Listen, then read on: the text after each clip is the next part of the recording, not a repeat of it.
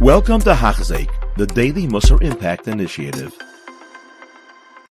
Hello, my Swedish friends, and welcome back to our daily limud of Yesharim, Hachzik. We are up to day 18 in our daily limud. Previously on Hachzik, we were finishing up the idea of the darkness of this world, the people that are not looking into their ways and not aligning their will with the will of Hashem, to be careful that they're doing good things with their time.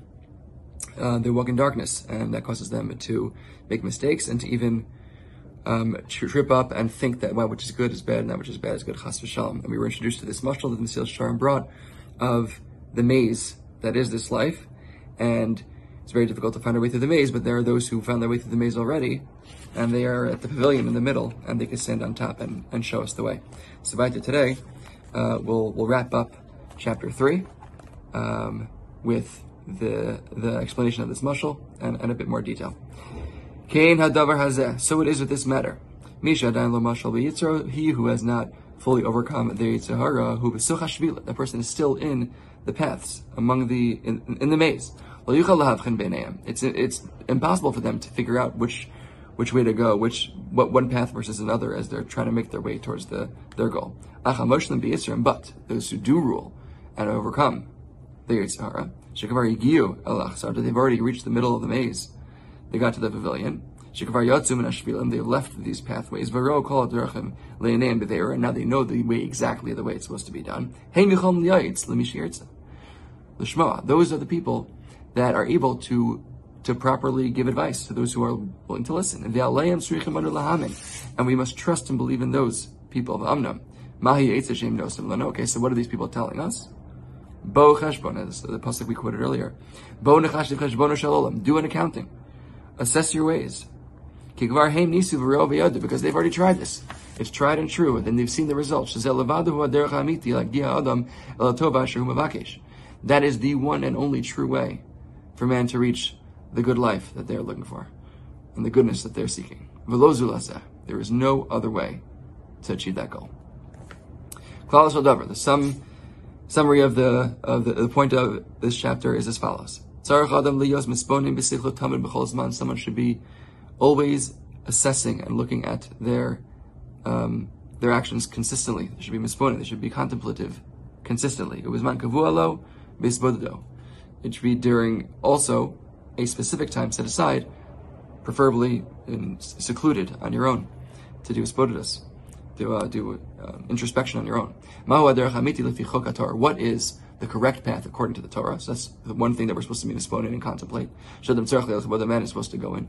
Once you understand, okay, what is the right path? What is good versus bad in life? I have that clarified.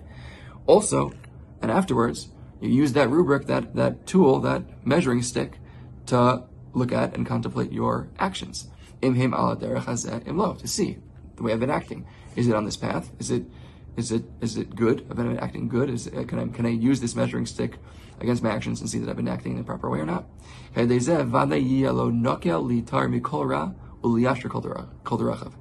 through this process of, number one, understanding what is true good, and then using that knowledge to assess your actions, it is easy, the Mesilas says, nakel.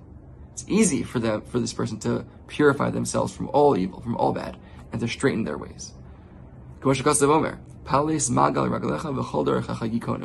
Mishlei it says, weigh the course of your foot, meaning assess your ways, asher, and all of your ways will be proper.